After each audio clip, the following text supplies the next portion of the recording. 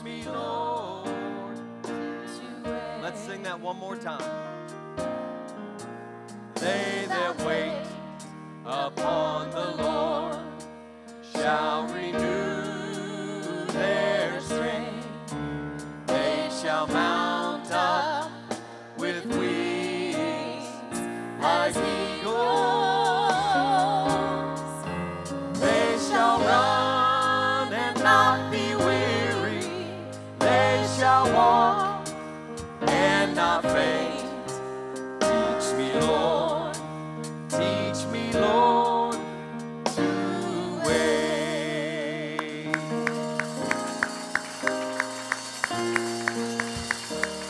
Yes, Lord. Yes, Lord. Hallelujah. Turn in your Bibles with me to Isaiah chapter 40. I want to read that passage again that we began in this morning. I feel like it's the appropriate launching off place for what the Lord wants to do for the remainder of our time this evening. I was in our pre-service meeting, and I remarked to the praise team that we might sing that, and the overwhelming majority had no idea what that song was, and so I told them, well, it's just part of my teaching ministry tonight, to make sure that we become educated in some of the good songs. And I love that song, and if that's a new one for you, just put it into your heart. And that's one of those ones you can just walk around the house singing, right, Brother Anderson? You can just walk around the yard singing that, and it'll just get down into your spirit, and it's good for you. It's good for your soul. Amen? Amen. Isaiah chapter 40 and verse 27. Why do you say, O Jacob, and speak, O Israel, my way is hidden from the Lord, and my just claim is passed over by my God? Have you not known? Have you not heard? The everlasting God, the Lord, the creator of the ends of the earth, neither faints nor is weary. His understanding is unsearchable. He gives power to the weak, and to those who have no might he increases strength. Even the youths shall faint and be weary, and the young men shall utterly fall. But those who wait on the Lord shall renew their strength. They shall mount up with wings like eagles. They shall run and not be weary. They shall walk and not faint. The eagle is the only bird that renews itself. Eagles do this thing that when they start looking a little ragged, they can shake off their old feathers, and they can pull some of those old feathers out, and they can start all over again, and they can do something that the rest of the animals can't really do. They can't reset their age, but they can reset their action and their activity. And they can restore themselves. And then, as the Scripture says, they can mount up with wings like eagles, and they can start to do something that's just majestic and extraordinary. It's what they're designed to do. And for a little while this evening, I want to minister from the Word of the Lord about mastering life. Mastering life. You can be seated. I was seeking the Lord this week at youth camp. By the way, I just as a point of record, I counted just a moment ago before I came to the pulpit, and by my reckoning, this is my 18th church service in 15 days. Ooh. And so, I'm only saying that to say one of the hardest things for a preacher to do is to be in that many church services in that span of time and not try to preach everything that he's just heard. And I'm going to do my best to not do that, because we heard some tremendous words from our camp speakers, and this is the 18th service in 15 days, and I just feel full in the Holy Ghost and blessed to be here in number 18 with you all. And I was seeking the Lord during youth camp, because I knew that even though it is youth camp week, as they say, Sunday's coming. Right, Brother Beecher? Sunday's coming. And I was feeling something from the Lord. I was seeking after the Lord, and I knew that I had a word that the Lord is going to want to start speaking to us during this season. I felt like it wasn't a word that was going to be spoken in just one service, but it was going to happen over the course of several, if not many services. And I knew it wasn't going to be, God forbid, I wasn't going to preach 8 messages in one night. And I was just seeking the Lord, saying, Lord, where would you have me to start? I see this topic and this thing that you're wanting me to address in the Spirit in our preaching and teaching ministry at the church. But where would you have me to start? I don't want to just parachute out into the middle of this and leave everybody and just lose everybody and not be able to be made sense of. And I need a place to launch out from, God. And as I came back home and I sat in service this morning under the ministry of Brother Walker, and then there was references made to what Bishop preached and ministered on Wednesday night, it became clear to me that what I was looking for, the Lord was already working out. And the Lord was giving me a thread to pull on, so to speak. And that's why I've returned to Isaiah chapter 40. And before I go any further, I want to go to the New Testament. I want to take a step further into 2 Timothy chapter 1. 2 Timothy chapter 1 is the passage that I want to really address tonight. 2 Timothy chapter 1, verse 12 in the New King James Version says this, "For this reason I also suffer these things." Everyone say, that's life. He says, for this reason I suffer these things. And that's some of what Brother Walker ministered about this morning. There's things that come at us in life that we don't necessarily have the answer for. And the Apostle Paul certainly was not exempted from this. And he says, for this reason I suffer these things. Nevertheless, I am not ashamed, for I know whom I have believed and am persuaded that he is able to keep what I have committed to him until that day. He writes to young Timothy, and he says in verse 13, "Hold fast the pattern of sound words which you have heard from me in faith and love which are in Christ Jesus. The good thing that was committed to you, keep by the Holy Spirit who dwells in us." I want to minister, like I said a moment ago, about mastering life. And I want to submit to you tonight that the key to mastering life is the master. I'm talking about Jesus. The key to overcoming in life, the key to being successful in life, and the key to mastering life and not being mastered by life is Jesus Christ.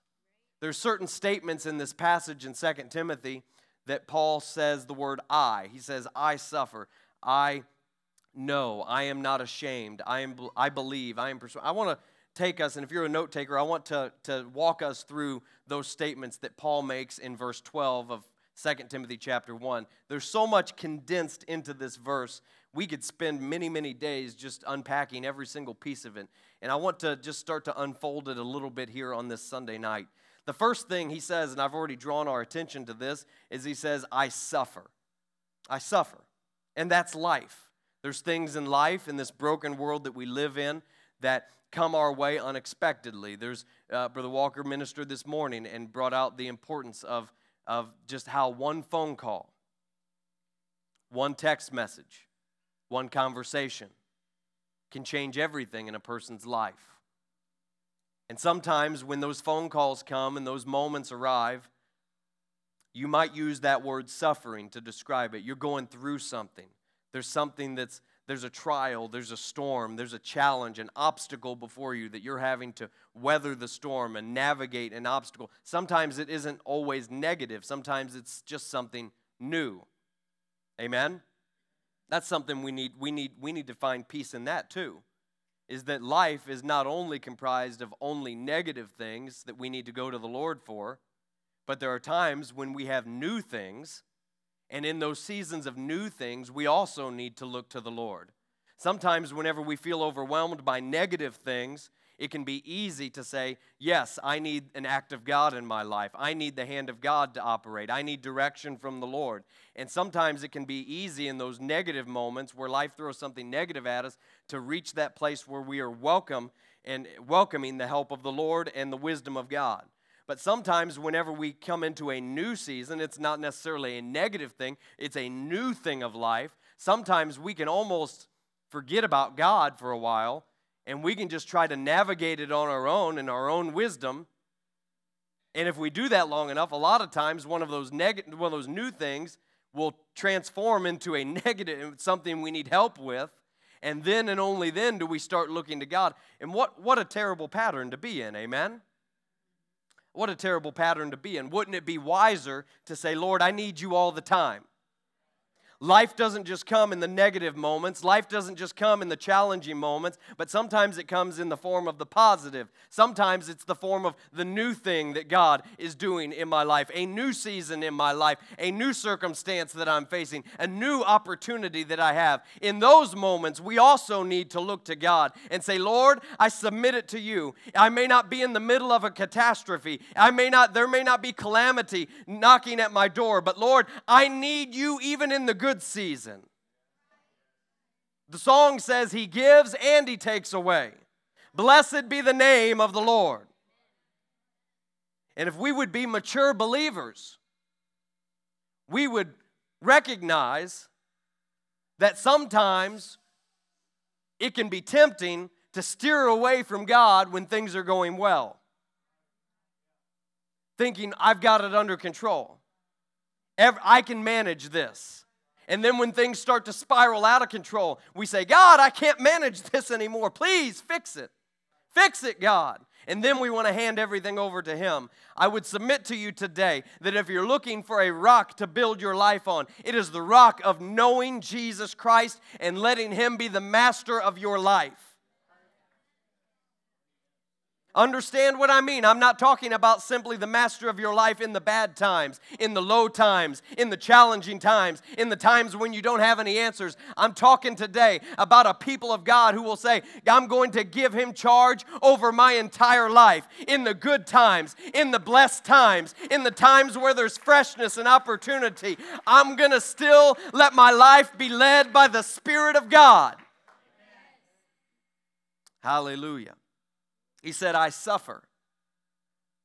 He wrote to the Romans, and he wrote to them and said, I glory in tribulations. When Paul wrote 2 Timothy, he was literally a prisoner of the Roman government. A prisoner. Not in a metaphorical sense or a figurative sense. Literally a prisoner. He was imprisoned. He was in chains. He was in the custody of the Roman government. And he wrote to Timothy, and he says, you know what? I'm suffering some things, and that's life. But then he wrote this next statement, I'm suffering some things and I'm not going to be ashamed.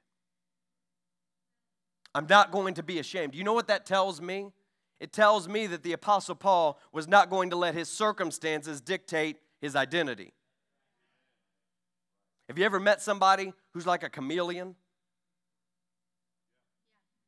And they're like the last person they were in the room with? I can't figure out who they are.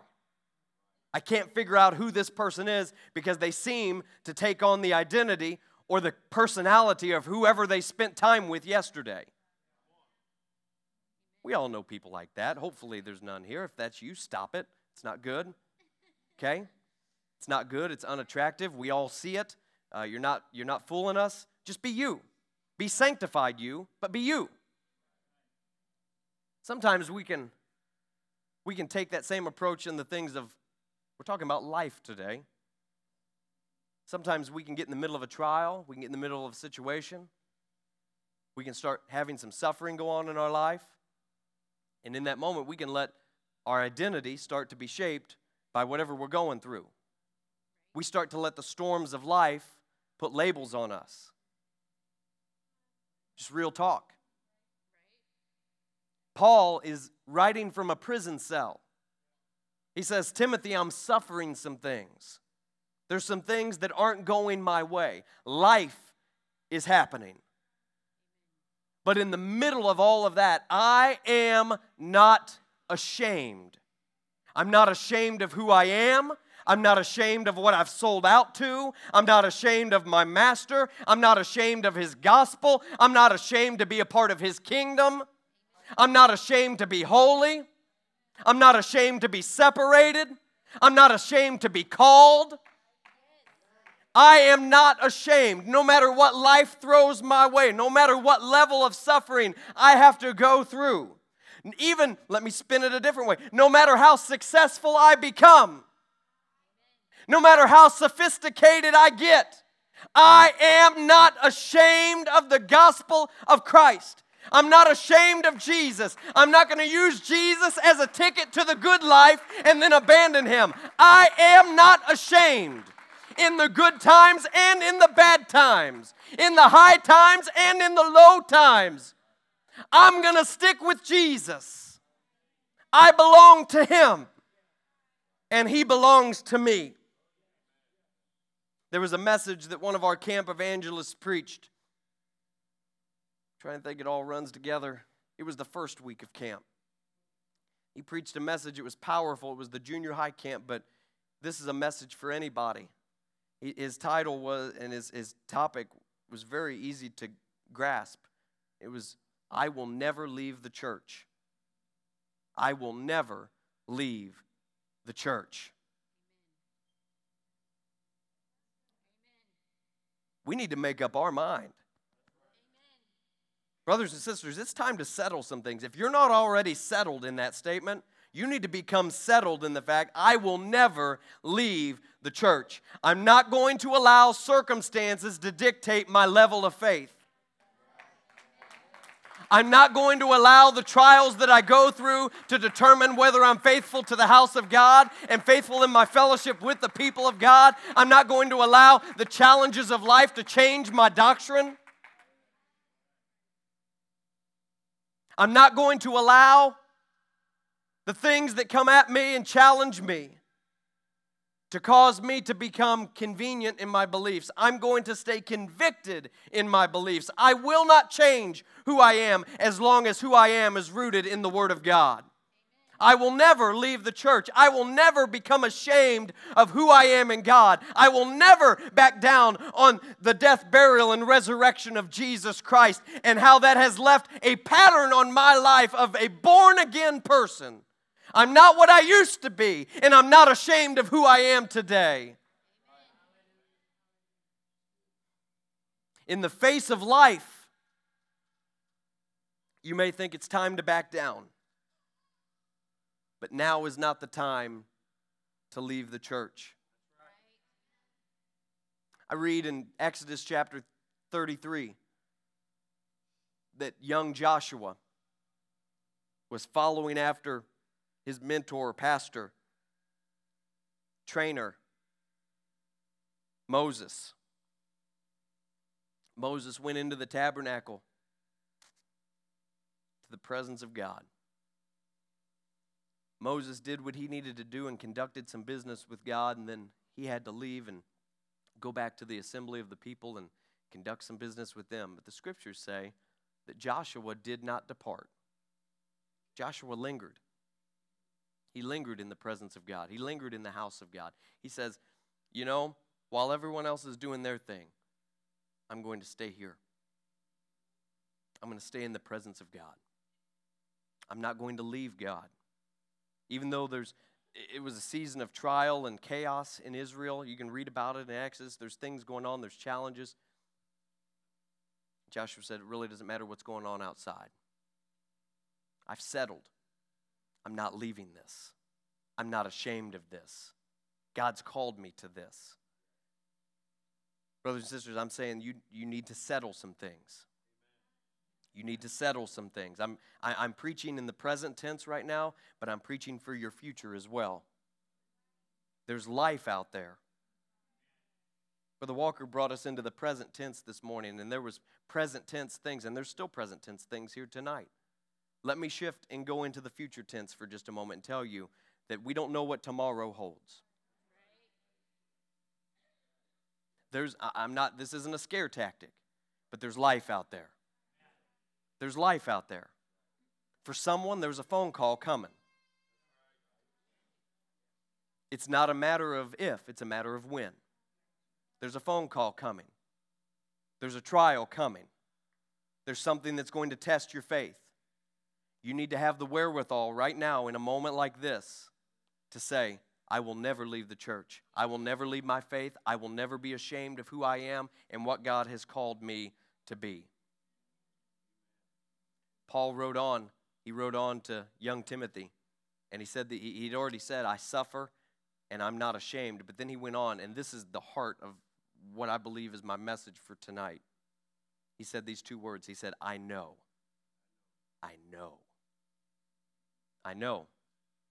If you will master life, it's going to be because you know some things. I'm not talking about head knowledge. I'm not talking about being a brainiac. I'm talking about having some things that you're convicted of, things you know are true, things that are bedrock to you, that are immovable. That's why many times when you see me up here and you interact with me in personal conversations, I'm very often advocating that you need to be in the Word of God. There are bedrock things in the Word of God that you need to know. Again, I want to qualify that without lowering the bar. I'm not talking about having an IQ of 300 and being a brainiac and knowing every answer to every question on every Bible trivia card known to man. I'm saying we need to be acquainted with the things of God. You need to be acquainted with the ways of God, the Word of God. You need to know some things about God and about what God says about you. I'm talking tonight about settling some things. I'm talking about there's topics that I know that aren't going to be moved by feelings or circumstances of life. There's things about you that need to be completely settled. I've been born again. God's Spirit is living in me. The name of Jesus has been applied to my life. I'm called to be holy and separated from the world. I'm a person of the Word, and God's Word has the final say. And my Lord Jesus is coming back for the church. And I'm going to make it. Someone needs to settle that. I'm going to make it. Some of you live in this situation where you're not really sure. And you can live in a spirit of fear over it. You can settle. Did you know that? You can settle that I'm going to make it. You don't have to leave it up to chance today. You can settle it before you leave the building tonight and say, I'm going to reach the place in God where I have the assurance that I am going to make heaven. I'm not going to leave it up to chance. I'm not going to leave it up to whether or not the rapture happens on one of my bad hair days. I'm going to make it. It doesn't matter what trial I'm in the middle of whenever the rapture happens, I'm going to make it.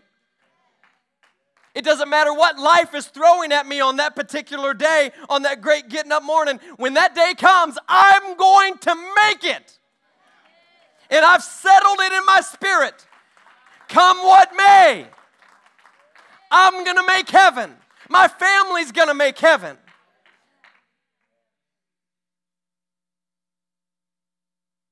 These are things that I know. I'm talking about knowing some things. You'd better know some things.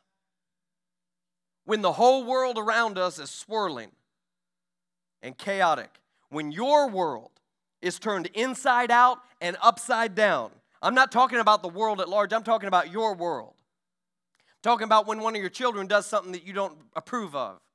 When someone in your life does something that's very hurtful.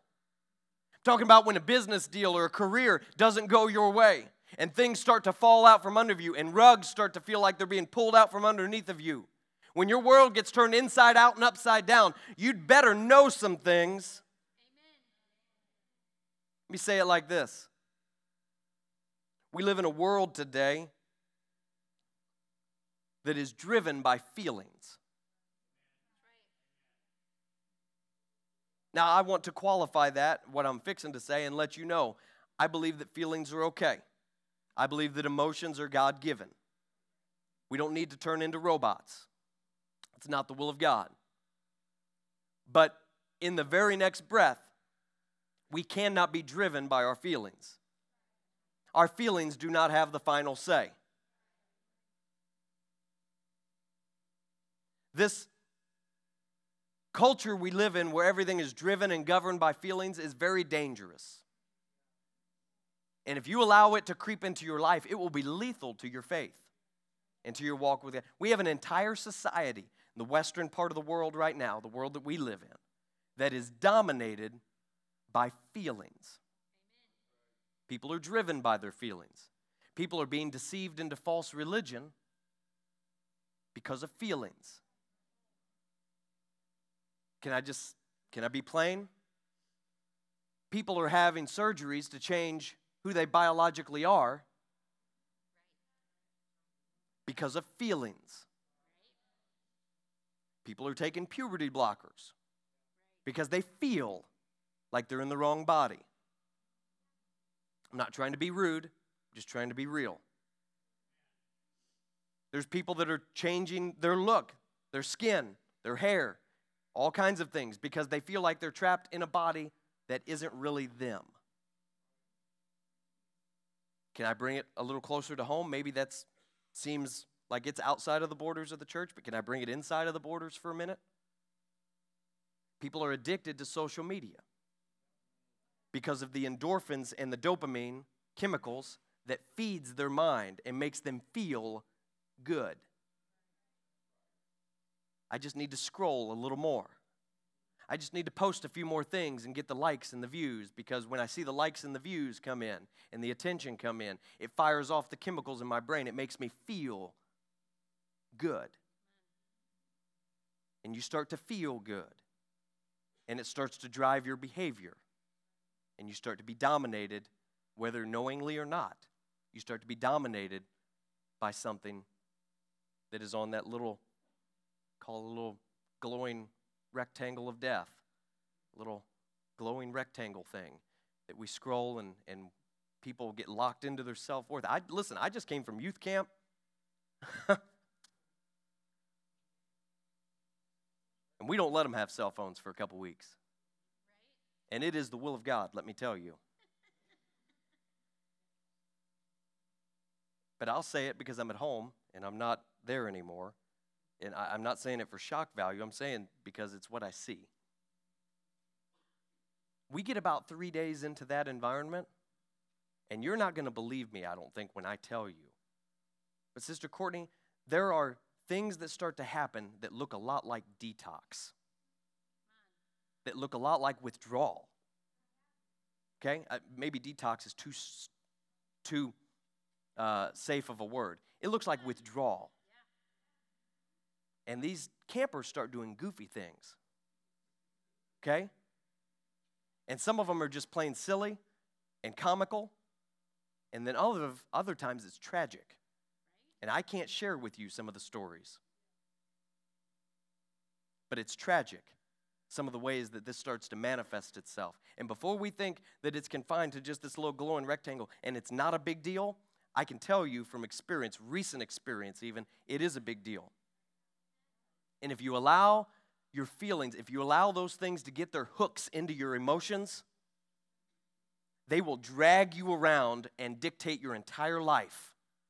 Now, I know there's a generation in the room right now that maybe this is not the struggle, but there is a generation in this room that knows exactly what I am talking about.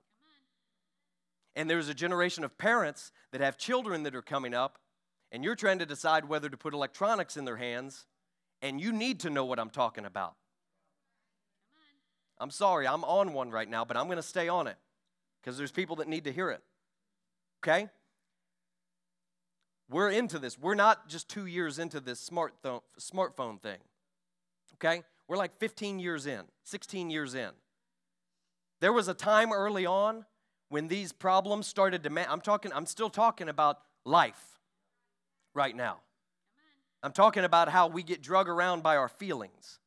Okay? And we let something the Apostle Paul said, I will not be dominated by anything. He says, all things are expedient for me, but I will not be brought under the domination of anything. Talking about life, and I'm talking about there's early on in this technological revolution where this kind of technology became available, we had inklings of an idea. We're like, you know what? Gosh, seems like anxiety's going up. Seems like depression's on the rise. Seems like there's a lot of suicide among young people. I wonder what the uptick could be from. I wonder what could have changed. And then we started to wonder, could it be the smartphones? Could it be the social media? Could it be all the different dynamics that present themselves out of that? But, you know, we still had such a small data set and such a small sample size that we really couldn't say definitively, Pastor Beecher, that that's what it was. We're 16 years in now, and I don't go around reading medical journals, but I do try to read up on it some, because there are studies now where definitively, these are not Christian studies. These are secular people that are doing secular studies based on the data. But there is a clear line between social media addiction and anxiety. And parents that are wondering about whether or not or when to put one of these devices in the hands of a young person, you need to acquaint yourself with the facts. I know there's a tremendous amount of pressure for parents to give young people those kinds of devices. I know, I am a parent. And my children are coming up, and I'm going to blink, and I'm going to be there. I'm talking about life right now. I'm talking about there is a world that is driven by their feelings and their emotions, and it is leading them down the broad path that leads to destruction.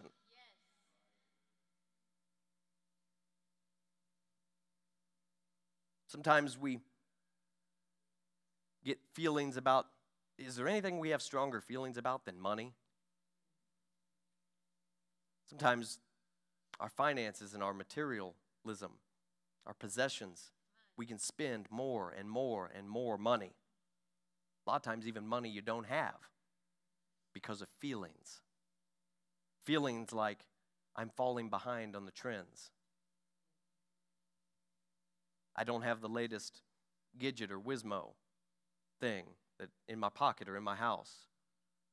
Piece of technology I'd like to have. Everyone else seems to be walking around with it. I don't have the technology, the newest thing. Everyone else in my life, all my friends group, they've all got this one thing. They've got, I don't know, they've got a certain type of car or a certain type of hobby or a certain type of thing that they've spent money on, and I feel empty inside. I need to go spend my money. And you notice the word that just came out of I feel. It just came out of me naturally, because that's where I feel empty inside. I feel like I need it. I feel like I need it now, and so I'll use credit. I feel like I deserve this. I feel.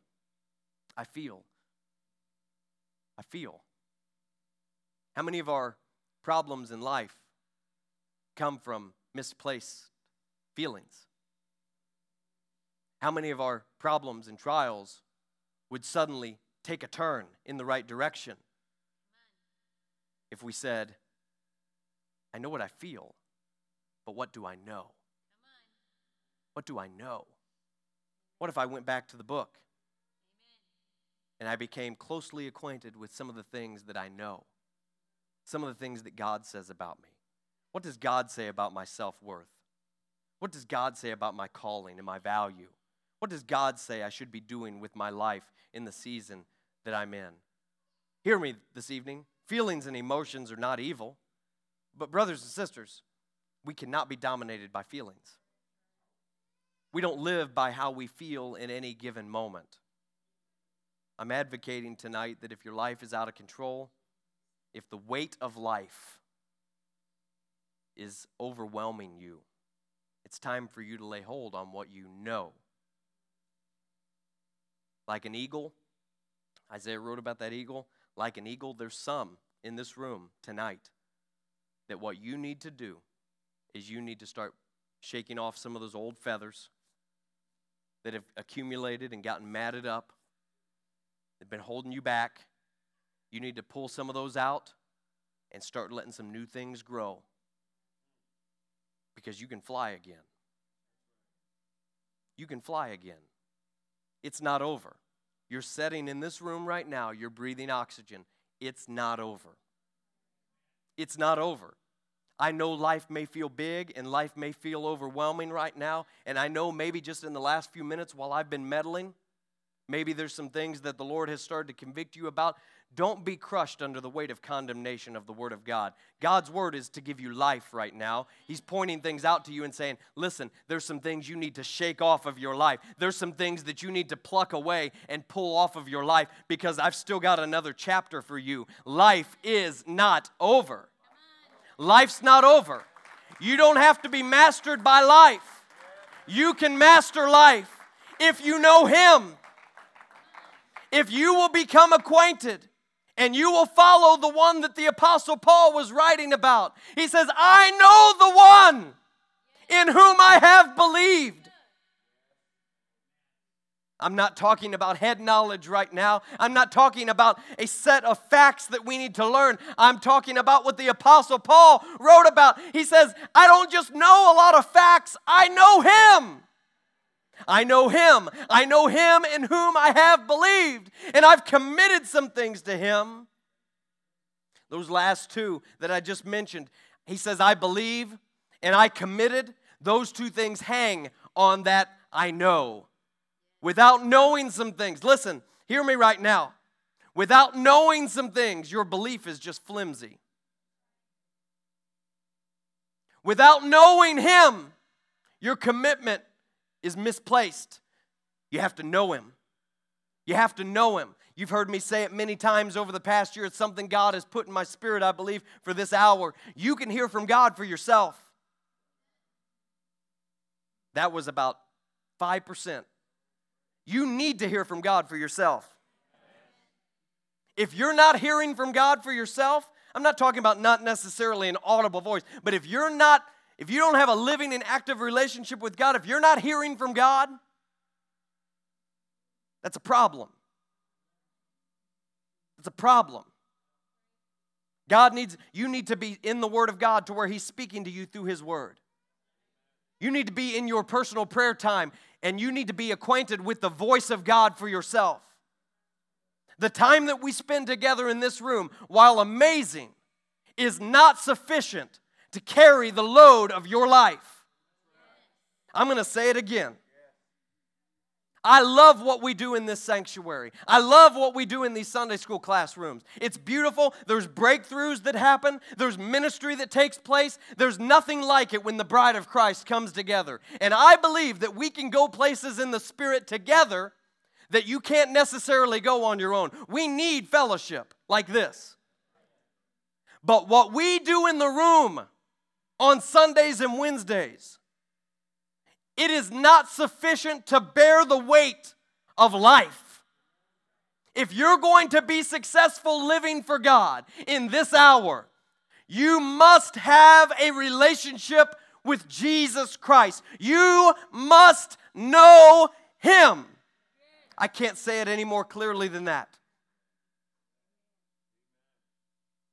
I keep referencing youth camp. That's service number 18, okay? I'm sorry. Can't help it. I was in youth camp service. One of the speakers was in, I believe it was this past week. It was senior high, 16, 17, 18-year-olds mostly. The speaker asked, I don't remember what the context was, but I remember him asking this question.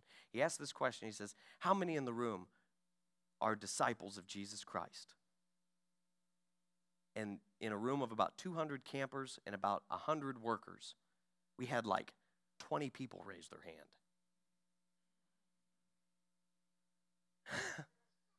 hand. Needless to say, to me, that was alarming. Now, I know that part of it stems from vocabulary. Maybe they're not hearing that word used, and they're not understanding what a disciple is, and they're thinking, well, are they asking, am I one of the 12 disciples? Because I'm not one of the 12 disciples. That's not me. Don't they know that all those guys are passed on? And so I'm going to allow some latitude, Brother Sean, for that kind of misunderstanding. But in a room of that many people, there ought to be many, many individuals that understand exactly what he was asking. We ought to understand it too. I have to know Him. To know Him is to be a disciple of His. It's not sufficient for me to simply answer the call. But He calls on us to follow Him. To follow Him. Not just to be a believer. We're more in tune with that word. And certainly you need to be a believer. But to be a disciple. Come on, it's Sunday night. It's us right now. Disciple. Disciple isn't just a word that describes who you are. Disciple is a word that describes what you do. What you do. There's an action to it. There's an action that's just assumed when you say that word. A disciple is someone that follows. A disciple is somebody that is actively pursuing. That is actively learning and getting to know the one whom they are following. That's at the heart of what the Lord has given me to preach tonight. We must know Him. You must know Him. If you're overwhelmed with life, I want to point you toward Jesus and tell you it's time for you to know Him. If you've strayed away from Him and you don't know Him like you used to, I want to invite you back in and tell you you can know Him. You can hear from God for yourself. That doesn't mean you break off and do your own thing and become your own priest and prophet, and no one can tell me what to do. But it simply means I have a personal relationship with God. I can hear from Him in prayer. He can impress things on me. I can be led by the Spirit. I can hear things for my family and for my loved ones. I can be active in the gifts of the Spirit, and God can use me as a vessel to do something not just in me, but through me. That's what it is to know Him. To know Him. Can I go deep for just a moment before we respond in prayer? There's a phrase in this verse 12. If you've got your Bible open, you can look at it, and there's just a phrase that I can't get away from. And I can't skip it, and I can't not say something about it tonight. It's the very first few words that Paul writes in verse 12. He says, for this reason. For this reason. That whole scripture is very powerful. But Paul's writing with a reason in mind. Wouldn't you like to know what it is? Maybe I'm the only one. The reason. Before I read from earlier in that text, let me ask you a question. What's your reason? What's your why? We've been talking about life today. What keeps you going? I told you I was going to go deep for a second. I know where I'm at right now. What is it that keeps you going? What is it that is your why, your reason? Let me read to you what Paul's was. 2 Timothy chapter 1, verse 8. He says, share with me in the sufferings for the gospel according to the power of God, who has saved us and called us with a holy calling, not according to our works, but according to His own purpose and grace, which was given to us in Christ Jesus before time began, but now has been revealed by the appearing of our Savior Jesus Christ, who has abolished death and brought life and immortality to light through the gospel, to which I was appointed, here's his why, to which I was appointed a preacher, an apostle, and a teacher of the Gentiles. For this reason, I also suffer these things. I think it was very healthy of the Apostle Paul to have a clearly defined reason. I think it would be a very healthy practice if I were to give homework this week for you to take time starting tonight and throughout the rest of the week to really prayerfully identify, what's my why? What's my reason? Because listen, the very first thing that Paul says after he identifies the why, and he says, for this reason, he immediately acknowledges that there's suffering. And I believe that it's his reason, his why, that anchored him down whenever the storms of life got strong, whenever things started to get a little bit out of control, when there were some things in life suddenly that I didn't have answers for. Let me go to the positive side. I just spent some time in the negative. Let me go over here. When I'm in a new season, when I'm a new parent, when my children are in a new stage of life, my children are moving out. Maybe I've got a job opportunity.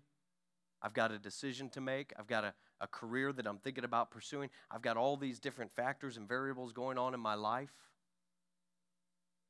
What's your reason? What's your why?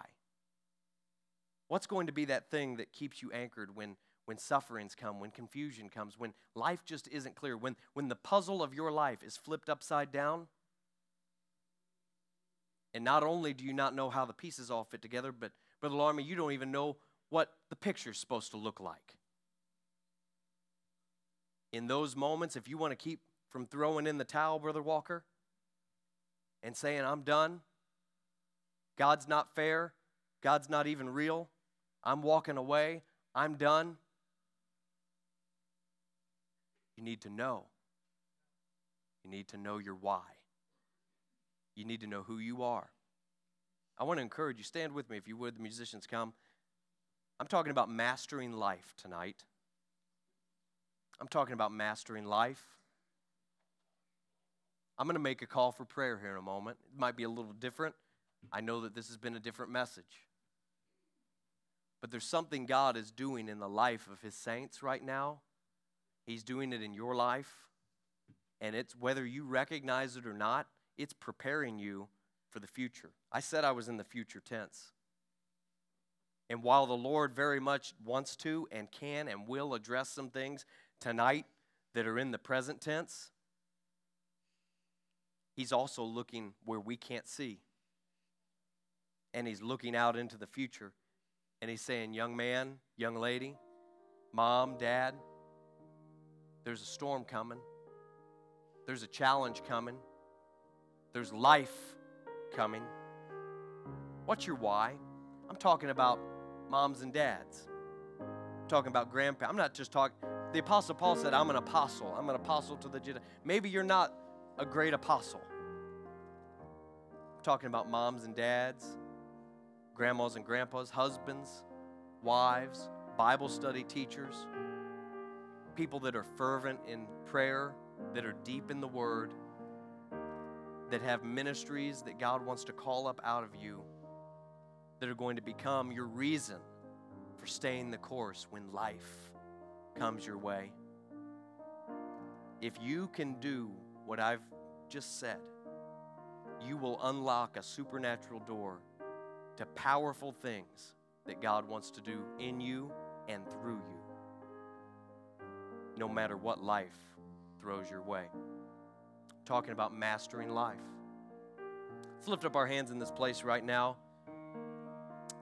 Would you just be sensitive to the Holy Ghost? If you feel like you need to step out from where you are, this altar's open. I know it's been a little different tonight, and I know I've gone some places that maybe have looked out into the future, and maybe they've even looked in the present tense, but it doesn't really matter what part of it addressed where you are today. I want you to step out from where you are. Can we start to move out of where we are right now and gather up around the front of this building? I've been talking about mastering life. Mastering life. There's someone right now, you're in a new season.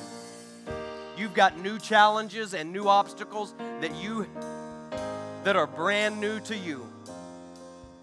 It's life.